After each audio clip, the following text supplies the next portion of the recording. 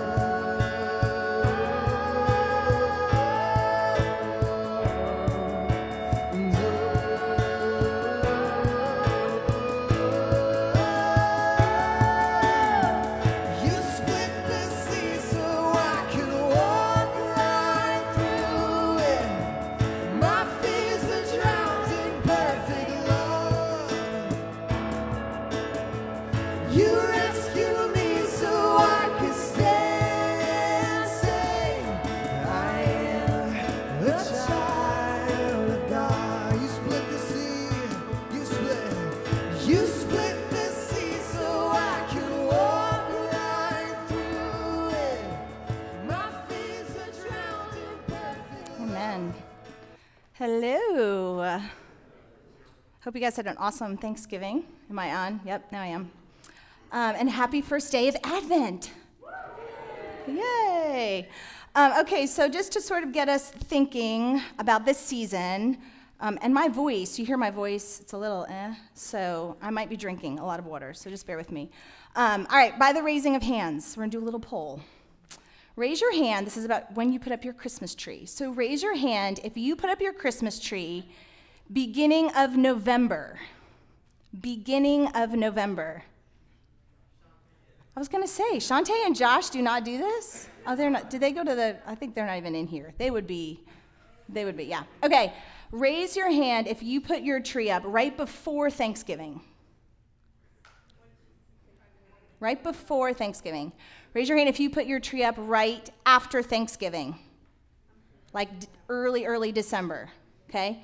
Raise your hand if you wait to the last minute to put up your tree.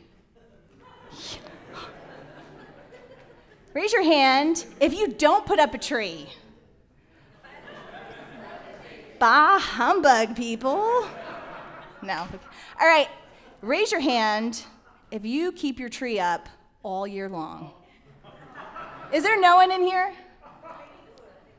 My sister-in-law and brother-in-law totally did this. They said they just got so lazy, they left their tree up and they just kept like changing out the ornaments to like go with new holidays, like hearts for Valentine's Day.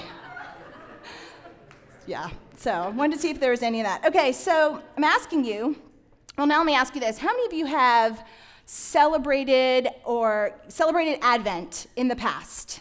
You've done it several years. How many of you, Advent's sort of brand new for you? So cool and interesting, right? I love it. All right, so what I wanted to do today was, the first part, I just wanted to really talk about what Advent is fairly quickly and demystify it.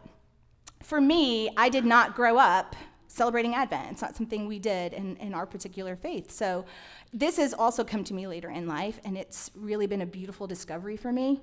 But this is the idea. So we often know when the Christmas season starts by what? Someone yell it out. Radio? Santa Claus? When the stores are decorated, right? The other one, what are the cups that come out? The controversial. Okay, when we see the red cups, what do we say? The holiday season's out. But you know what? So thousands of years ago, guess what dictated the start of the season? Advent. So what we've done as we have moved on in Christianity is the culture has begun to dictate to us when the holiday starts, rather than the Christian calendar, holiday's about to start. So Advent is the start of the new year. So we go by, the secular calendar says January 1. The Christian calendar, today's day 1. Isn't that cool? Like, happy Christian New Year, Today is the first day of the Christian New Year, but we don't know that. We are so oriented to the culture in our world rather than sort of this Christian culture that's been around for thousands of years. So Advent has this long history. It goes back 1,600 years, so if you think about that. It used to be a very solemn time of prayer and fasting, and this is actually a new discovery for me this year, because I thought Advent was sort of like, woohoo, but it's really not. It's sort of a time where you get quiet. Imagine this time, you getting quiet. Like, our minds are like, that's not even possible. How can I quiet myself in the busiest season of the year? But historically, this is the time where you began to look inward, and you began to say, how do I prepare my heart for the coming of Christ? And I found this quote. There's this, I've looked at a lot of different sort of blogs and resources, and I actually repeated this to Josh. My brother sent this to me, so this pastor said, human nature being what it is, we ended up skimming the icing off of the cake before the birthday party even started. We like feasts, but we don't like fasts. Many churches and Christians stopped observing the seasons except for the feasts and celebrations, like Easter and Christmas. So we were like, we're going to chop away all the hard stuff, but we want to keep Easter and Christmas because those are super fun. In other words, we dropped the preparation, penitence, and reflection part and went straight for the carols, presents, and eggnog. And I read that and I was like, no way. That's totally us, right? It's totally us. So Advent today, different churches commemorate this or celebrate it different ways. And so we do not feel like we have to do everything that they've done for 1,600 years. That's obviously not our story. But there's a beauty in it that we want to create space for at River City. So it's traditionally 4 weeks leading up to Christmas. There are themes of hope, peace, joy, and love. Okay, so I'm going to show you this. This is our evergreen wreath. It's our Advent evergreen wreath. The wreath stands for just God's everlasting love. Traditionally, it's a green wreath. Now, these don't look like red and green, right? Josh was like, they look like your old grandmother's, colors. I'm like, yeah, but that's because we're so trained to think Christmas colors are red and green. But these are symbolic. The purple symbolizes the royalty of Christ, and the pink symbolizes joy. So we do the 3 weeks, and then the week right before Christmas, we light up for joy. Isn't that cool? I just love stuff like that. I love meaty stuff like that. So Advent means coming. It's a Latin word that means coming, and it obviously has this idea of looking forward to. So during the Advent season, we remember how the Hebrews longed for their Messiah, okay? We also remember why all of humankind needs a Savior. We are longing for a Savior. And then we are longing for the second coming. So it's like 3 sort of different ways we can think about the coming of Christ. So now, I wanted to tell you why we celebrate this at River City. And the first is, one of our visions, let's see which one it is. All right, disciples making disciples, right? That's a big part of who we are. Discipleship happens when we create space for the Holy Spirit to form us, right? That's spiritual formation. Spiritual formation doesn't happen without space. So we can say all day, we can celebrate and we can love God, but if we're not creating space, if we're not being intentional about being countercultural, the Spirit cannot form us. So this is an opportunity for us to say, let's slow down, and let's create space for the Holy Spirit to encounter us. And this is sort of what I'm going to tell you guys today is I'm going to use Advent as an encouragement for you to slow down and say, you don't have to let your calendar rule you this season. You don't have to let it overwhelm you, overcome you. You don't have to let this season drain you. Take an opportunity to slow down and really prepare in your heart what it means, what it has meant for all of history that Jesus has come. Like, Jesus has come. That is crazy. I was studying Genesis, and Genesis, the very first interaction God had with Adam and Eve, he said, there's going to be an interaction, and the serpent, right? You know this verse in Genesis 3? The serpent will strike your heel, but God's offspring, it's going to bruise your head. So this story has started unfolding beginning of Genesis and has been going and going and going. And then it's like a holy hush and Jesus comes. And everything has changed. And we celebrate that. We celebrate that. And we look forward to he's coming again. Like, that's such good news. So let's take time to make that serious. And there's one other reason. I was actually talking with someone about this recently, about how, a lot of different religions, like for Christmas, if you're Jewish, there's very specific things you do, right? Okay. If you celebrate Kwanzaa, there's very specific things you do. A lot of different faiths have really rich traditions. Well, talk to most people about what you do for Christmas, and people will typically say what? Things like, oh, we open up, our pajamas on Christmas Eve, or we go to my aunt's, right? We typically talk about activities we do with our family, but we don't have a larger story of things we do as a community of faith. We don't really have a lot of things we do as Christians. There's not a lot of tradition there. So here's an opportunity for us to say, we're going to decommercialize this holiday. It's not going to be about gifts. It's not going to be about getting gifts on Christmas. It's going to be about 25 days of preparation leading up to 12 days of Christmas. You guys have heard that song, right? On the first day of Christmas, my true love gave to me. There you go. I'm always impressed with people that know all 12. But that is because there were 12 days of Christmas. So we actually prepare our hearts, we come to Christmas, and then we celebrate for 12 days. But we don't really know that. We think there's this one little day where we exchange gifts, and then it all ends, right? And we take down our Christmas tree, and it's super depressing. We're like, I don't even want to see Christmas stuff anymore. Turn it off. We're just done, right? And it's because we've taken the time to celebrate when we should have taken the time to prepare. So we flipped it a little bit. All right, and then I wanted to tell you how my family does Advent. So if you follow social media, I've been trying to post some stuff. So with the kids, we've been reading the Old Testament story. So we're finishing up the Old Testament, and then we're taking time to do Advent. So we do this book that we've been showing here, and it is sort of like a picture book, and every day has a story. And the idea of the telling Advent story is telling the story of God leading up to the Christmas story. So you're not retelling the Christmas story 25 times. You're telling the story of God throughout since creation. And then, so for every day, we have ornaments that we printed out that pertain to the story. So here's an example. So we get a little Christmas tree, and we hang the ornaments on the tree. And it's become a really sweet time. Like this morning, Alethea was like, Mommy, it's the first day of Advent. And I love that she knows that. I love it. I love it that it's not just about, let's do our Christmas list, and Santa's coming to town, so I have to be a good little girl. I love that this is about Jesus right now, that we can tell the story of Jesus. And so this is a really, really awesome book. It's very doable. If you have family, there's a ton of Advent devotionals if you want to do it on your own. But that's what we do sort of as a family. Drink of water. Everyone take a deep breath. See, now I'm done with my water and it's not super quiet, because that's always the worst. Okay. All right, so Advent for us. I started praying about this forever ago, and I just really, when I talk to you guys, I want to hear from God. I want to hear, this is what I want for River City. And so I was like, what is our story for Advent? What do you want us to feel and know? And so, wait for this word. The word I got was groaning.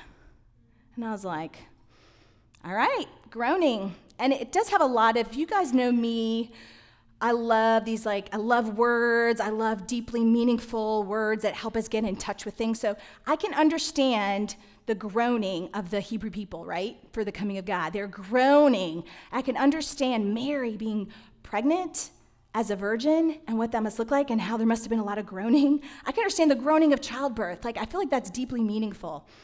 But I wasn't quite sure what it had to do with River City. And then I was looking for a text, and I felt like God led me to Genesis 1:1. So I'm like, okay, these are great things, but I'm not quite sure how they connect, Lord. So normally at the beginning of when I talk, I like to give you guys a nice, neat little thesis. Here's my thesis for my talk. But today I really sort of want you to journey with me and as we connect these things. So we're going to start with Genesis 1 and 2. And again, the Advent story really begins with the story of God's people. It just retells the story of the Old Testament. So some of you guys that are really scared of the Old Testament, this is a good time to go there, and just revisit it and see where God was present. We could see a lot of the places where God's super scary in the Old Testament. We can also find this beautiful love story of a father who would not give up on his people. So Genesis 1:1-2 says, "In the beginning, God created the heavens and the earth. Now the earth was formless and empty. Darkness was over the surface of the deep. And the Spirit of God was hovering over the waters." Oh, it's so good. You've heard it 1,000 times, right? All right, so I got a little scared going back to Genesis 1:1 because, I didn't want to get into any sort of creation theology. So we're not going to quite go there. We're not going to talk about how exactly God created the world, what it looked like, if it was symbolic, if it was allegorical. We're not going to go there, okay? We're not going to focus on that part. I want you to focus on the earth was formless and empty. All right, so the Hebrew word for formless and empty is a phrase, tohu webohu. Say that with me. I don't know if I have the right accent, but, right, ready? So tohu webohu. Okay, that means formless and empty. And this describes the condition of the land just before God prepared it for man. Okay? So it was formless and empty. People have lots of different opinions on what that means. We're not going to unpack that. Just the idea that it wasn't ready for man and woman to inhabit it. All right, it's the condition of the land before God made it good. Here's another analogy. It's in its not yet state. So it's there, but it's not yet ready. Okay? There's other ways this phrase has been used. It's used to describe Israel's time of waiting in the wilderness before entering the promised land. That's in Deuteronomy 32:10, for those of you guys who like to write down scripture. And also during the exile of the Hebrews, and that was Jeremiah 4:23-26. And I'm actually going to read this Deuteronomy passage because I found this really neat connection that I think is neat. Neat. There you go. Okay. So Deuteronomy 32, and I'll tell you why we're talking about things being formless and empty. Okay. That's 33. Sorry, guys. I didn't bookmark this because I'm really horrible preparing certain things. All right. He found him in a desert land and in the wasteland, a howling wilderness. He encircled him. He instructed him. He kept him as the apple of his eye. As an eagle stirs up its nest, hovers over its young, spreading out its wings, taking them up, carrying them on its wings. Now, this is why this is cool. So go back to Genesis 1:1. Now the earth was formless and empty. Darkness was over the surface of deep, and the Spirit of God was doing what? Hovering. Okay. Hovering is this idea of an eagle over the nest of its young, which I just think, I read that and I was like, no, that is crazy. So in the Genesis 1 passage, you have formless and empty, the Spirit is hovering. You go to that Deuteronomy passage, formless and empty, he's hovering. Isn't that weird? Does anyone else think that's not weirdly cool? So maybe wonder if there's this connection, when we think things are formless and empty, is the Spirit really hovering close? Is he most near at those moments where you feel like it's empty and it's dry? Is the Spirit hovering then? Okay, so I'm going to take a little bit of liberty today. And I'm going to use this idea of tohu webohu. I hope I'm not butchering that. That's as close as I could find to the pronunciation. And say that we go through periods of time where we feel the world is like that, where we are caught in this tension of Jesus has come, but things feel empty. They feel formless. It's this we are still waiting for the full restoration. Jesus has come. The light has broken in and shattered the darkness. But now we're caught in the tension of the now and the not yet, right? And that's really difficult. We don't have a lot of good theological language to explain that. But a lot of times we feel it really deeply. We feel that tension. We feel this thing called groaning. And this is where they connect. So a lot of times when the world is tohu webohu, there's this sense of groaning. There's this sense of, Okay, now, I got this word maybe 2 months ago. And then we've come to the last month. So in the last month, we had these attacks in France where, I don't know if you went through this, but I groaned. Did you groan? And then we have Jason. You guys know that I cry, and I knew I was going to cry today, but it was supposed to be like in and out procedure, and things went wrong. And I walked into that room, and I saw him bandaged, and I groaned. I groaned for him. I groaned for his wife. And then I got 2 reports this week of family members that have got really serious diagnoses. And I sat in my car, and I was like, what in the world? And I'm groaning deep in my spirit. I'm groaning. And you know what? We don't like to groan at all. We don't like it. When we see people groaning, it's hard for us to just be there with them. Instead, we want to give them the theological answer of why they're going through that. Or we want to say, we break that off, and I understand healing, so I'm not coming against that. But it's this like fear of just sitting in the groaning with someone and saying, God is good, and God has come, and this will all be redeemed, but I groan. Okay, and we find this idea in Romans 8:18 through 25. So I'm going to read this to you, and I'm reading it out of the CEB. Did you get that, Judith? Okay. I really like this version. I use it a lot, but okay, verse 18. I believe that the present suffering is nothing compared to the coming glory that is going to be revealed in us. The whole creation waits, breathless with anticipation for the revelation of God's sons and daughters. Creation was subjected to frustration, not by its own choice. It was the choice of the one who subjected it, but in the hope that the creation itself will be set free from slavery to decay and brought into the glorious freedom of God's children. We know that the whole creation is groaning together and suffering labor pains up until now. And it's not only the creation.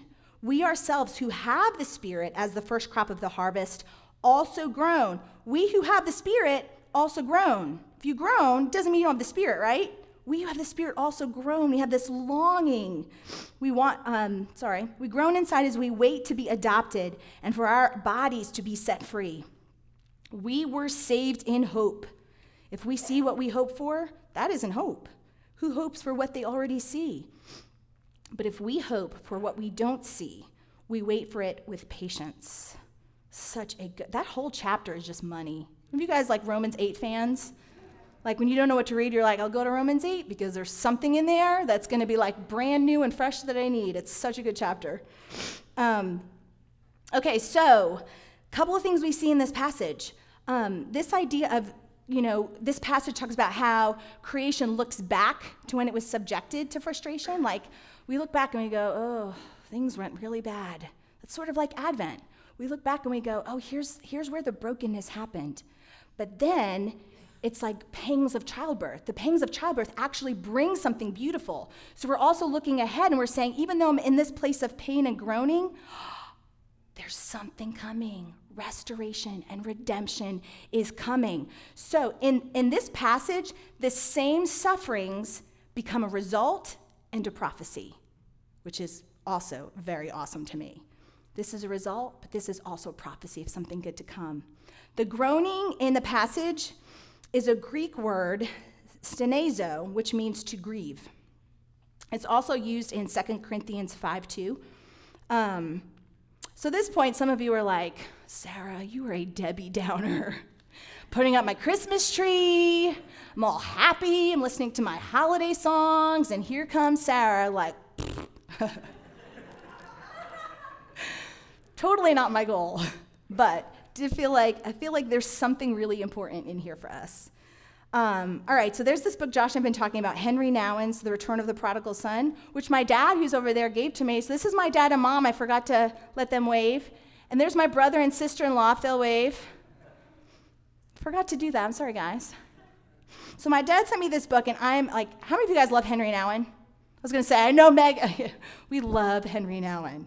So he wrote this book that it just rocked my world, and Josh talked about it. But he talks about the prodigal son and how we identify, with the young son, we identify with the older son. But then he gets to the end of the book, and it's like, drop the bomb. He's like, God called me to become the father in the story, and it's so good. And this chapter wrecked me. But he talked about there's 3 ways that we sort of move into fatherhood or motherhood, and there's 3 ways, and one of them is through grief. And I was like, ooh, that's not what you want to read when God's calling you to be a spiritual father or spiritual mother. That's the heart of this church, right? Disciples making disciples as we would be spiritual mothers and fathers. So he talks about how when he sees the waywardness of the world, that he weeps and cries out in grief. And that just, revisiting that again with like the last month in view, made so much sense to me. Then he says this, and I'm going to quote him because it's him and I should just say what he says. So, all right, this grieving is praying. There are so few mourners left in the world, but grief is the discipline of the heart that sees the sin of the world and knows itself to be the sorrowful price of freedom without which love cannot bloom. I am beginning to see that much of praying is grieving. This grief is so deep, not just because the human sin is so great, but also and more so because the divine love is so boundless. To become like the Father, whose only authority is compassion, I have to shed countless tears and so prepare my heart to receive anyone, whatever their journey has been, and forgive them from that heart. So grief, if you are sitting in a place of suffering, or if you know someone that's in a place of suffering, you're looking back, right, and saying, oh, this brokenness of this world. You're groaning, but you don't stay. This is the beauty of Jesus. We don't stay there.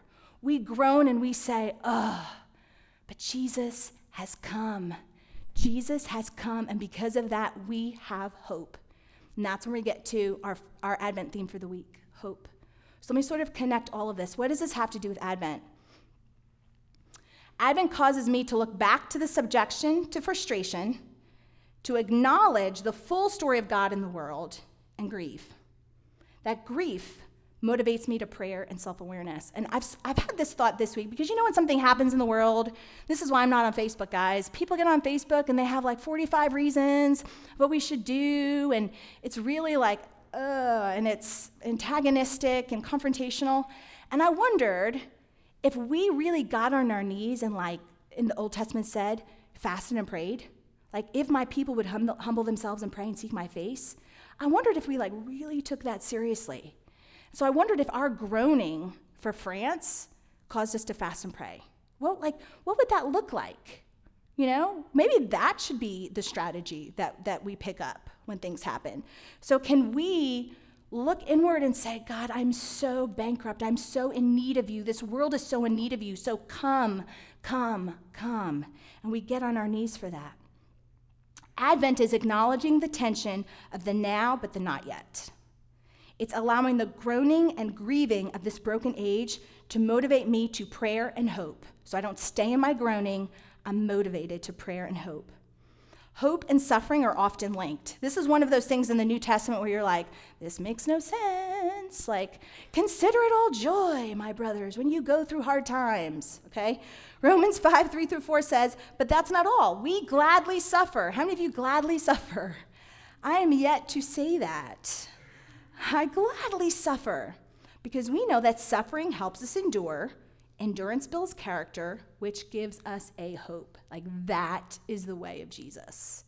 Suffering, and if you've spent time with the Joneses, this is their story, guys. This suffering is producing, like you're with them and you're like, how are you not falling apart? It is so beautiful to watch, and I feel so honored to be a part of their story because I'm literally watching God enrich them with hope.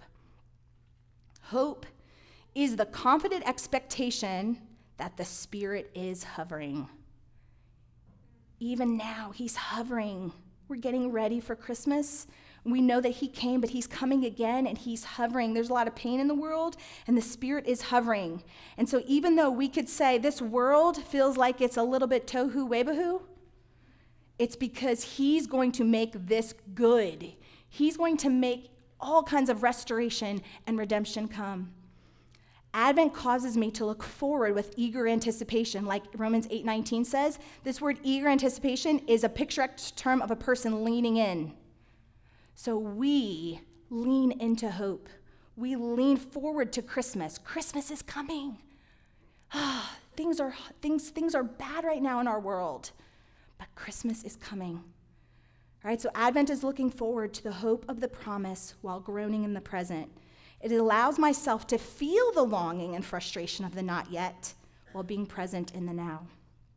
So here's a couple things I want to leave you guys with. I'm gonna probably stay on all of you.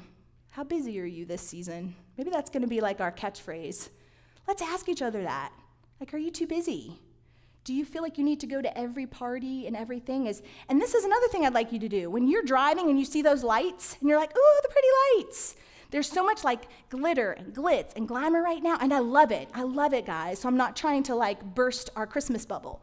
But maybe let that remind us of the darkness. There's some people that don't have homes. There's some people on the streets. There's people in other parts of the world that are being sold into slavery, that are being subjected to inhumane things. Let's look at that light and let's grieve and pray. Let that be a reminder to pray. So it just not be about the lights and the pretty things, but let it call us to grieve and to pray. Pray for family members. Pray for the people in the church. See a Christmas tree and say, oh, I pray for Ann Bennett. See a string of lights. I pray for Jason Jones and his family. I pray for France. I pray for ISIS, that they will come to know you. Let's pray. Consider a fast of some kind.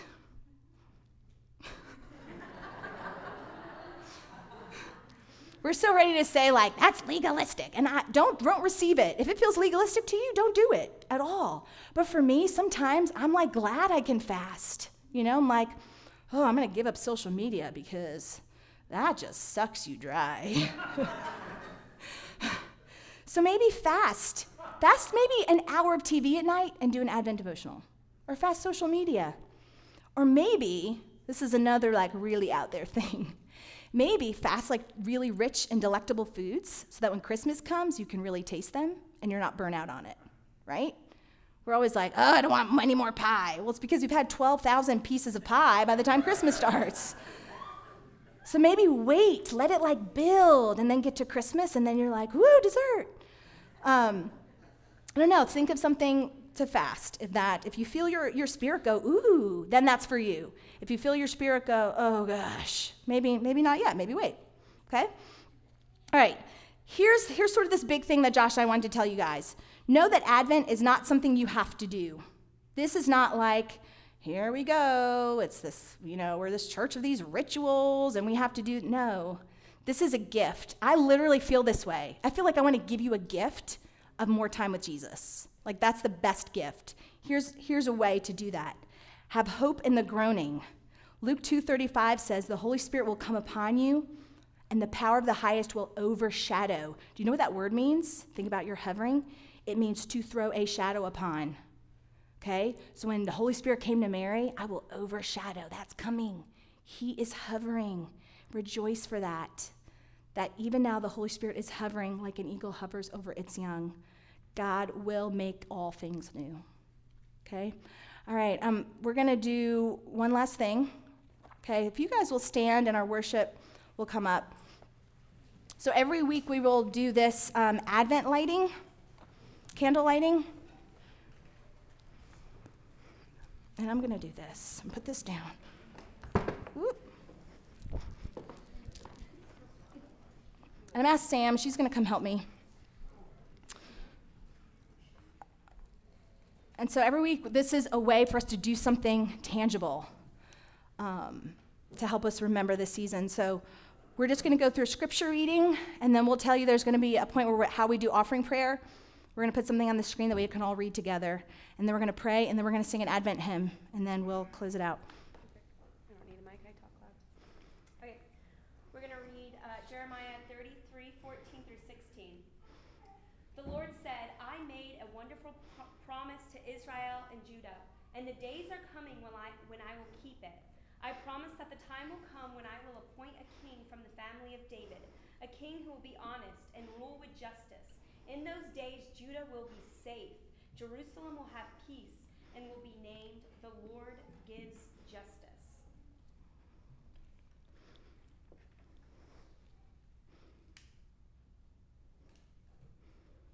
So today we light a candle in hope.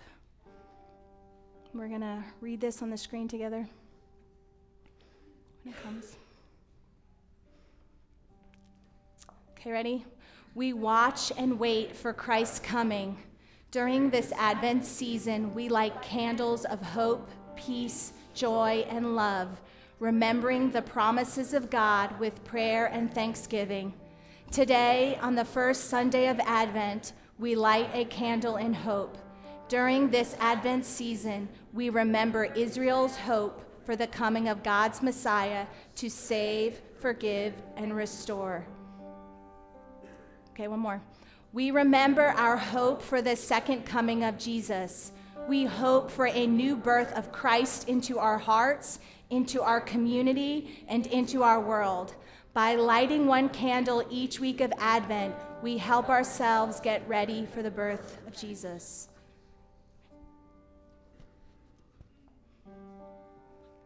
Thank you, Jesus. Thank you again for joining us today, and please visit our website at rivercitysmyrna.com.